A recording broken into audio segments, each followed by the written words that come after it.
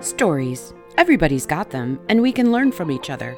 History can be traced through letters and writings, but the one thing that has remained throughout the generations is the oral tradition. Oral history is one attempt to pass along the stories, tales, musings, and remembrances of one family for the benefit of listeners for generations to come. Join us now for this episode of Oral History with Jeff Zolkowski. Welcome to episode 5 of Oral History. My name is Jeff Zolkowski, and I just wanted to make one clarification on episode 4, as I often do at the head of each episode. I misspoke at one point and said that I had stayed at KTSC-TV until December of 1995. I actually left there in December of 1994, and I can explain why that was because we move right into our next episode, the Steve Green Ministry years. When I accepted the promotion to the production director at KTSC-TV, I expressed my desire to work in ministry. And during the fall of that year, I had applied for a job with a Christian recording artist that I was not that familiar with. His name was Steve Green. I knew little of him, but I knew he was one of the gentlemen who was the original group that had started a single Christian ministry, music ministry back in the 1980s, and that he had a big voice. That was pretty much all I knew, so I had to examine a little bit. But the way I found his ministry is, at that time, the internet, what passed for the internet, I should say, was a series of texts and simple text-based messages. I got a magazine called Contemporary Christian Music Magazine in text form, and in the back of that magazine, which I was very familiar with back to my days of creating Impulse 85 and the Psalm 150 project that we had talked about earlier, it was through that magazine that I realized that they sometimes put ads for jobs. And in, I would say, August of that year, I had applied for a job with Steve Green Ministries for a video director, and it was pretty much what I had been doing. It was different, but I applied nonetheless, and I had not heard anything for many, many months. And in the process, I was growing in my job at KTSC, and all of a sudden, one day I walked in, and my boss, the general manager of KTSC, looked at me and he said, "Someone from Nashville called and they want to hire you."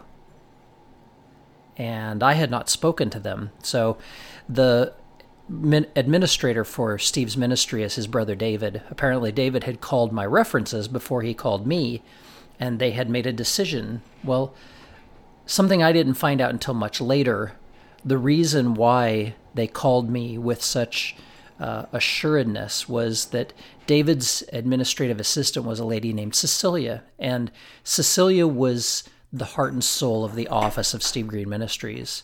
She made the thing tick. She was the glue that held it together, and the saying was, if mama ain't happy, ain't nobody happy. And apparently at one point, Cecilia walked into David's office because David had made a decision about who he was going to hire, and Cecilia dropped my resume on David's desk and said, "I don't know who you think you're going to hire, but this is the guy you need to hire." And it was my resume. And there were two things about my resume that caught Cecilia's attention, and she brought them to David's attention. And one was my heart for ministry, not just to do technical work, not just to be a part of a team that traveled the country and the world, but to actually do ministry. And the second one was my attention to detail.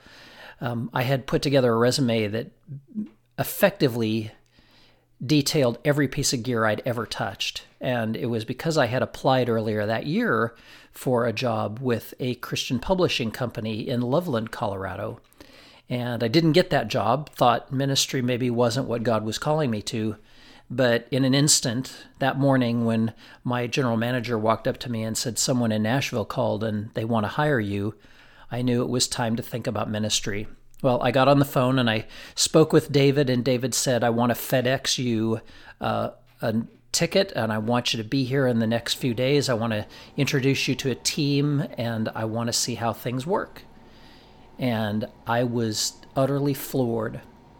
And so I went to my family and told them what was going on. And my mom, who was always my protector for various reasons, and we can talk about some of those in a future podcast episode. But my mom was my protector, and I had basically given her carte blanche to say whether or not this is what God was calling me to. I knew if God could convince my mom that this is what God was calling me to, then it was what I was supposed to do. And so initially my mom was very reluctant, but I made the trip to Nashville, and I flew in, and I met Steve, I met David, and then I met the ministry team. At that time, it was Brian Howell, who is still a friend of mine today and lives here in Cleveland with me. I'll explain how he fits into all of this as well. But and then the sound technician was a gentleman by the name of Mark Shrimplin. Spencer Yance was our road manager, and the driver at the time was kind of up in the air. They were getting ready to hire a driver. And so I met with the team, and we talked about what this might look like. And I walked away from that meeting knowing that this is what God was calling me to. But again, I needed to give them an answer, but I couldn't give them an answer until I actually had my mom sign off on it. It's just the nature of my relationship with my mom, and throughout my lifetime. I was always her favorite, being the youngest. My wife is also the youngest, and she knows what that's like. But there was a period of time that had gone by, a couple of weeks, and Steve Green's office was calling me, asking me for a decision, and my mom just didn't even want to talk about it.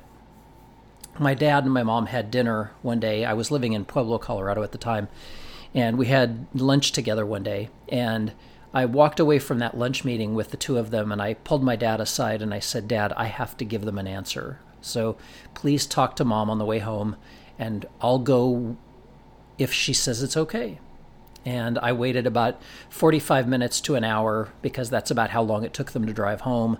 And I got a phone call about an hour and 15 minutes after they had left. And my mom, in tears, said to me, "You have to go to Nashville."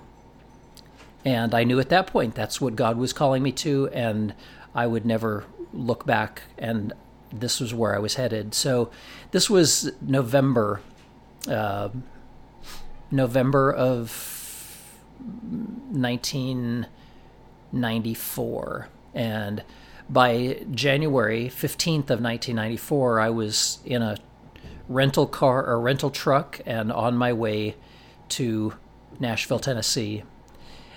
Pulled into Nashville and parked my car and unpacked my things and turned in the rental truck, and I moved into a home that the ministry owned. We called it the ministry house. It was a ranch-style home on the top of a hill with a front yard about the size of a football field, a backyard about the size of 3/4 of a football field, and that's where the younger single guys in the ministry lived, and we took care of the home, and that, at least initially, was Brian and I. And then eventually, when they hired a driver, a gentleman by the name of Brad Palmer, he also lived in the house with us. It was our job to keep the yard up, and if any of you have ever lived in Nashville, you understand that Nashville got a nickname, the Valley of the Fevers, because allergies are so bad in that area. It's basically a bowl, and pollen and ragweed just settle. Any typical morning in March and April in Nashville, you'll walk out to your car and your entire car is covered in a light film of yellow, the pollen, and your windshield wipers are about an inch deep in ragweed if you live anywhere near trees. And with my seasonal allergies, taking care of that yard was a chore. Brian and I did it, but it was a difficult task for me. My life on the road with Steve came at a time when he was just finishing up a tour of the album Where Mercy Begins. And prior to my coming along, he had taken his family on the road with him. His wife, Mary Jean, his daughter, Summer, and his son, Josiah, traveled with him wherever he went and with the rest of the team in a bus. And it was at that point that they had made a decision as a family that the kids needed to be home more and be involved in what is called Classical Conversations, I believe. It's a classical homeschool. And so the kids and Mary Jean stopped traveling and things changed. And the other aspect of how touring changed for Steve at that time is rather than going out for long periods of time, weeks, multiple weeks at a time, they were going to take short trips, Thursday, Friday, Saturday, and Sunday typically, sometimes Monday, and then be back in town each week so that Steve could spend more time with his family. Now, if you don't know who Steve Green is, I mentioned before that I didn't, at the time of accepting the job, know much about him. Steve recorded a recording by the name of People Need the Lord, and it's probably the most famous thing. He came out of the group Truth. He spent time in the Gaither Vocal Band. He was one of the founding members of the Gaither Vocal Band with Bill and Gloria Gaither and a group of young guys. He actually named a rock group which was called Whiteheart and was the original tenor in Whiteheart. He never toured with the group, but he did record the first album. And so that's kind of Steve's resume. Steve is an excellent tenor, an excellent vocalist, an excellent musician, but above all else, he's an excellent preacher, and he loves the Lord and shares the word and shares the gospel in a way that it just moves people, and God uses him in that way. So as I started with Steve and began traveling with him, we did one tour at the end of that Where Mercy Begins album release that I was a part of, where we went out for 10 days, and it was all through Texas. We had 5 concerts over 10 days in Texas, and I recall that the first concert, I was in the audience and just enjoying the concert because I'd never been to one of Steve's. The second concert, I sat with the gentleman who I had replaced. Now, there were a couple guys in between, but he was the one who had originated the idea of doing video in Steve's concerts, putting up a projection screen, putting 2 cameras in the audience, doing camera shots and nice camera moves and rolling videotape into various aspects of it. So he kind of guided me through, and I watched him do it. The third night that we were together, I pushed buttons while he called those shots. The fourth night, he called the shot, or I called the shots, and he pushed the buttons. And by the fifth night, the 5th concert in that 10-day tour, he was sitting in the audience, and the job was mine. And it was just that. I typically set up my gear in the stage right wing of whatever stage we happen to be on, so I had a good view of Steve, I had a good view of Brian at the keyboard and the piano, and then I worked with 2 volunteers who ran the cameras in the audience, and we rolled in video clip pieces. We had one song where Steve actually sang a duet with Larnell Harris. Well, Larnell was on videotape, and his vocal was on videotape. The rest of it was track, and Steve was singing to the track and then doubling up and singing duet with Larnell, and we would do a split screen, and people loved it, and I enjoyed that so much, and it utilized all of the talents that God had been building into me at KTSC, and even back into my days of Psalm 150, Impulse 85, and Canyon Cable 11. In fact, as I thought about it after I arrived in Nashville and started touring with Steve, I realized that 10 years prior, when Impulse 85 was going on, I was praying to God at that time to please continue to use me this way in ministry. And for 10 years, God had some things to do in my life to get me ready for that. So 10 years later, I find myself doing very many of the same things that we had done at Impulse 85, but now in Steve's ministry. And as I traveled the United States with Steve, as I traveled the world with Steve, I was privileged, as I mentioned in a previous podcast, to have visited 47 of the 48 states in the lower part of the U.S. I've never been to Alaska. I believe I've never been to Vermont. I think I've been to New Hampshire, but it's one of those 2. I've even been to Hawaii. I've been to Puerto Rico. I went to Israel with them at one point. I went to Singapore, the Philippines, and South Korea at one time. And so it was a phenomenal time in my life not only because I got to do what I loved, which was video and video directing and being creative and setting up projectors and setting up cameras and being a roadie and the things that you can do when you're in your 20s, and at least for me in my 30s, because your back still works and your muscles don't get as tired. But it was an opportunity for me to do those things as a single man and just be used of God and be in the presence of godly men. I count among those, obviously, Steve. As I mentioned before, he's an excellent preacher, and I had the opportunity to listen to him preach night after night, had the privilege of listening to him present the gospel night after night. I had the privilege of sitting under his brother David. David taught me how to be a manager. I mentioned before that Scott Jones taught me how to be a better manager. David took it to the next level in teaching me how to manage people and how to do things well in a ministry context. I had opportunities to be a part of developing Steve's website and maintaining his website. I had the opportunity to be a part of video recording projects and video edits where we put things together for the purpose of using them in the concert setting. And it was just a time where I was with godly men. Brian Howell, I would count among one of those folks. Brian taught me a lot. Sometimes the things that I learned through the difficulties that we have. Now, Brian and I, when I moved into the ministry home, it was the first time I had ever lived with somebody who was not my family.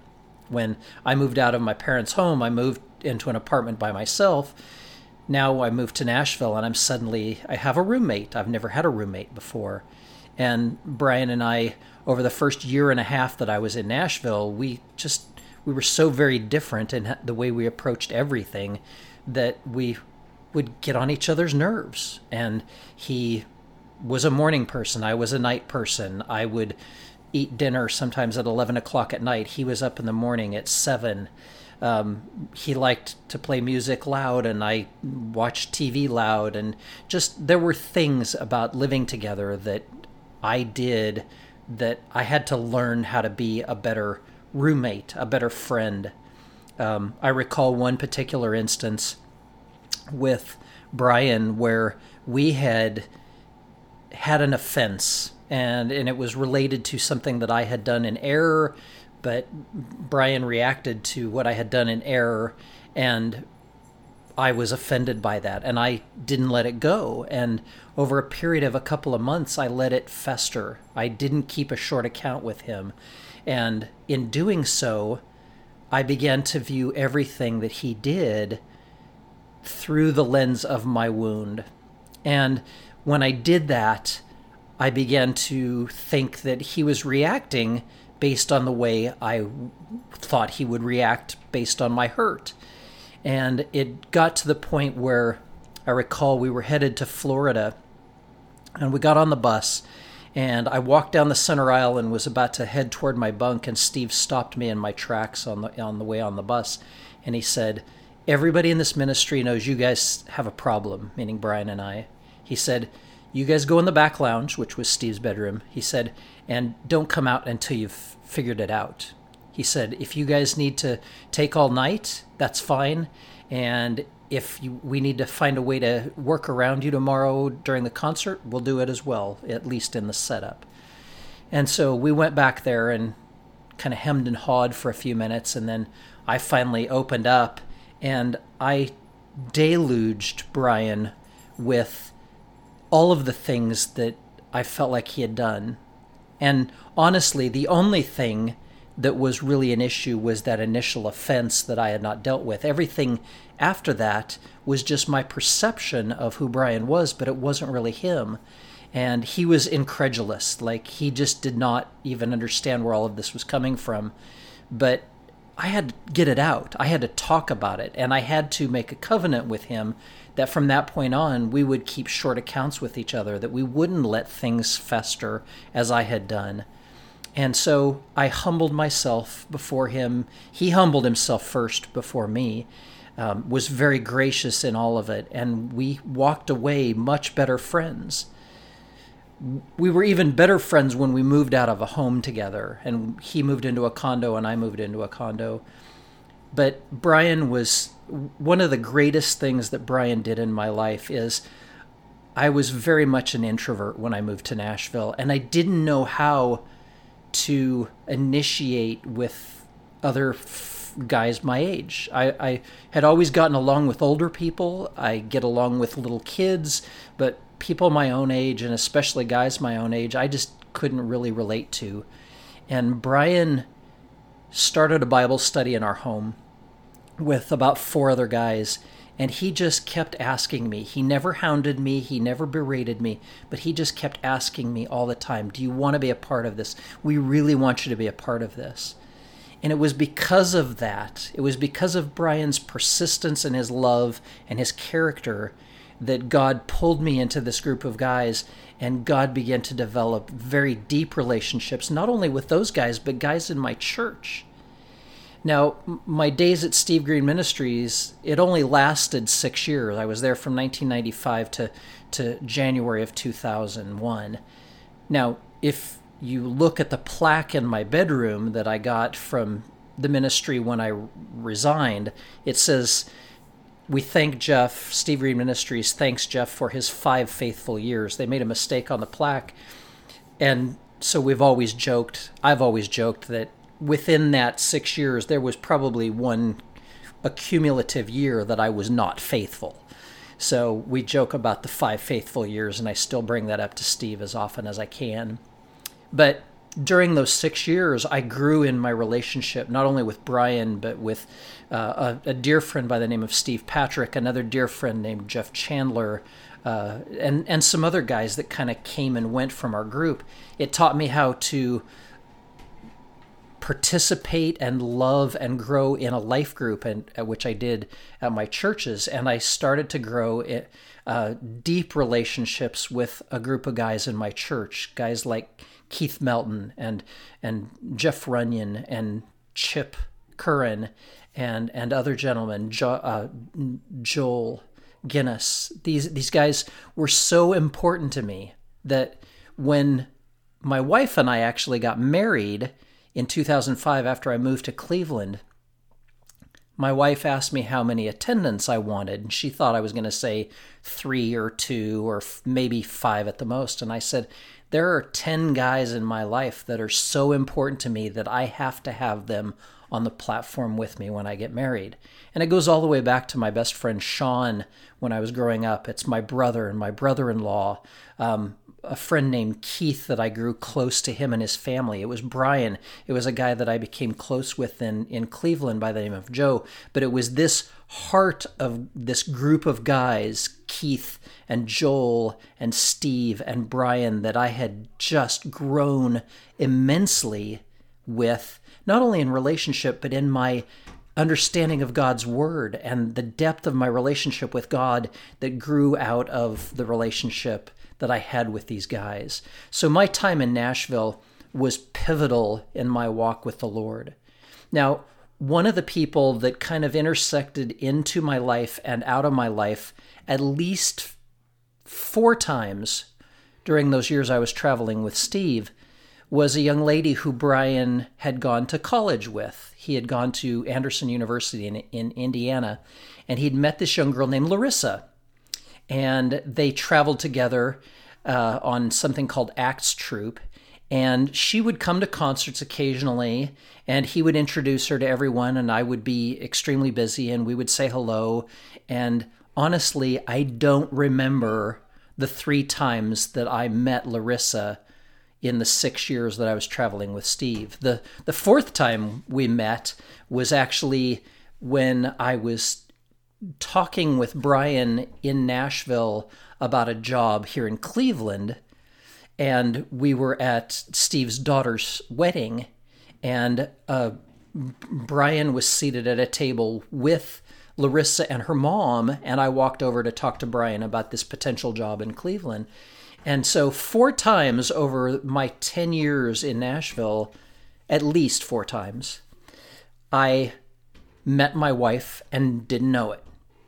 And again, it was a situation where God was refining me, and he was refining her. In his sovereignty and in his providence, he was putting things in place, and it wasn't time for us to meet until I got here. And I may have told the story before, but I'll cover it a little bit. When I came to Cleveland after 6 years with Steve Green Ministries and a stint at a church in Nashville and just a job at a UPS store, which I'll cover a little bit later. It was when I finally came to Cleveland that Brian was part of my hiring process in Cleveland, and Larissa was here. She had come about 6 months prior to take a job at Indiana Wesleyan University, and she was actually watching Brian's kids the night that I interviewed with the leadership of Cuyahoga Valley Church. And during that time in that meeting with the leadership of Cuyahoga Valley Church, I actually said to those folks, Rick Duncan and his wife, and Dan Burgoyne and his wife, and Brian Howell and Jennifer, I said, I believe that God brought me to Cleveland to start a family. And that evening, I went back to Brian's house, and for the, air quote, first time I ever met Larissa, and shook her hand and thought, here's a young lady that I'd like to get to know better. And 10 months later, we were married. And that's what I want to talk about over the next 2 episodes that we get together. So when we get back together in 2 weeks, I'm going to have my wife with me. And we're going to talk about how we grew together, how God was preparing her at her time in Indiana, how God was preparing her in her time as she moved to Cleveland. And then we're going to also cover the miraculous story of the adoption of our daughter, Alexa. That's going to be an episode in and of itself. We want to talk about that and share that with you as well. So my time with Steve Green Ministries, and I've not really covered a lot of the specifics. I could tell you stories about Elizabeth, New Jersey, when we got into a school at 3 o'clock and there was no stage, and just stories and stories and stories. One of my favorites was a gentleman walking up to Steve as Steve was getting off the bus at a gas station one night, and the gentleman walked up to Steve and said, "Who's on the bus?" He was all excited, thought maybe it was a recording artist, and Steve said, "You don't know him?" And the guy goes, No, I might." And the guy goes, "Is he a recording artist?" And Steve said, "Yes, he's a Christian recording artist." And Steve said, "But you don't know him?" And the guy goes, No, I might." And he asked one last time, he's like, "Who's on the bus?" And Steve flashed his fingers up to create 2 corners of a frame in front of his face and smiled at the guy and basically saying, "It's me, and obviously if you knew me, you would know, and so obviously you don't know me." But it was so much fun.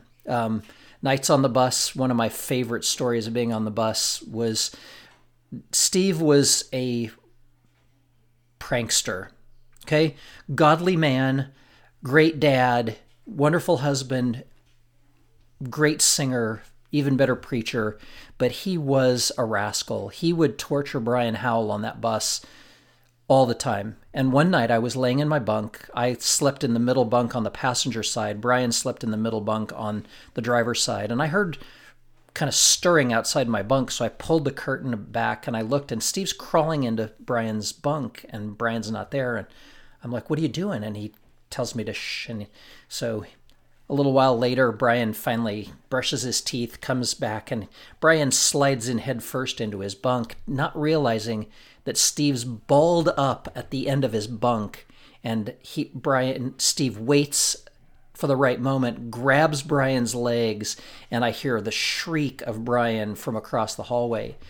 And so it was just things like that, the fun on the road, the traveling together. So I decided one time to get even for Brian, and what I did is I went to bed early and didn't tell anyone what I was doing, and I went and crawled into the closet at the foot of Steve's bunk, which was over the engine. And Steve came in, and I was very hopeful that he wouldn't read an entire book, because sometimes he would lay awake and read an entire book. And I stayed in that closet, and I waited a while, and I eventually I saw the light in the room go off through around the crack in the door, and I waited a few seconds and I kicked the door open a little bit, and then I pulled it shut. And then I kicked it open an inch or two, and then I pulled it shut. And then when I went to kick it open the third time a little bit, Steve must have reached up with his foot and he slammed it shut against my hand. And I waited a few seconds more, and then I opened it a little bit more, and I saw the light come on, and I'm like, we're at pay dirt. And he swung that door open, and I was sitting there, and I didn't scream, I didn't yell, I didn't surprise him, but the look on his face, the shock of knowing that he'd been gotten by me was amazing. And it was that was the kind of fun we had as we traveled together. I could spend hours telling you more stories. We'll do road stories from Steve Green Ministries as one particular episode, because there's so many things that we can share. But this is what I want you to come away with from my time at Steve Green Ministries. It was a compact, fervent 6 years of me growing in my relationship with the Lord and growing in my relationship with men who cared for me and loved me in that context, in the context of my church and elsewhere. And it was God growing me to the point to make me the man that he wanted me to be, so that when I got to Cleveland in 2005, I would be ready to be the husband that I could be for Larissa. So next time, we're going to spend some time with Larissa, and we're going to share the story of our wedding, our meeting, our just the wonderful time of how God knit our hearts together. And then the episode after that will cover time about our adoption of our sweet daughter, Alexa. So thank you for listening. I want to pray, as I always do at the end of our time together. But I want to just encourage you again to think about the people who have been formative in your life. People who, as you look back, they are instrumental in making you the person that you are today. And find them, call them, text them if you can, message them on Facebook, and thank them for what they've done in your life. They need to hear that. So let's pray together. Father, I thank you for today. I thank you for Steve Green. I thank you for the ministry years of traveling with Steve, of growing in relationship with him and the rest of the guys on the road. One that I didn't mention was after Mark Shrimplin left, my dear, dear friend Carrie Summers became sound guy, how I grew in my relationship with not only Carrie, but with his son Tyler. God, you used those years and those 10 years in Nashville to grow me and mold me and shape me and make me the man that you wanted to be, so that I could be the husband that I needed to be for Larissa and the father that I needed to be for Alexa. So, Father, thank you for that. And thank you for those who are listening. Father, give them the courage and the wisdom and the opportunities to seek out those people who have had the same type of just monumental, pivotal shift in their lives, who help them grow. And Father, help each person to find those people that loved and cared for them enough to do the hard things and loved and cared for them enough to do the fun things, and let them find them and thank them. So, Father, open the eyes and ears of everyone who hears this today. Open their eyes and their ears to the gospel of Jesus Christ, that he came to this earth to die for them so that they could have eternal life, but more importantly, so they could live for him and be used of God to draw other people to yourself, Lord, because you say in your word that Jesus died for us even when we weren't seeking him. So, Father, those who don't know you, open their eyes and their ears to the truth of the gospel today. And Father, I thank you for our time together. I love you and I praise you in Jesus' name. Amen. So thank you so much for being here. Thank you again for being a part of Oral History, and we'll see you next time. Thank you for joining us for this episode of Oral History. This has been a production of Z Media and is copyrighted with all rights reserved. Join us again next time.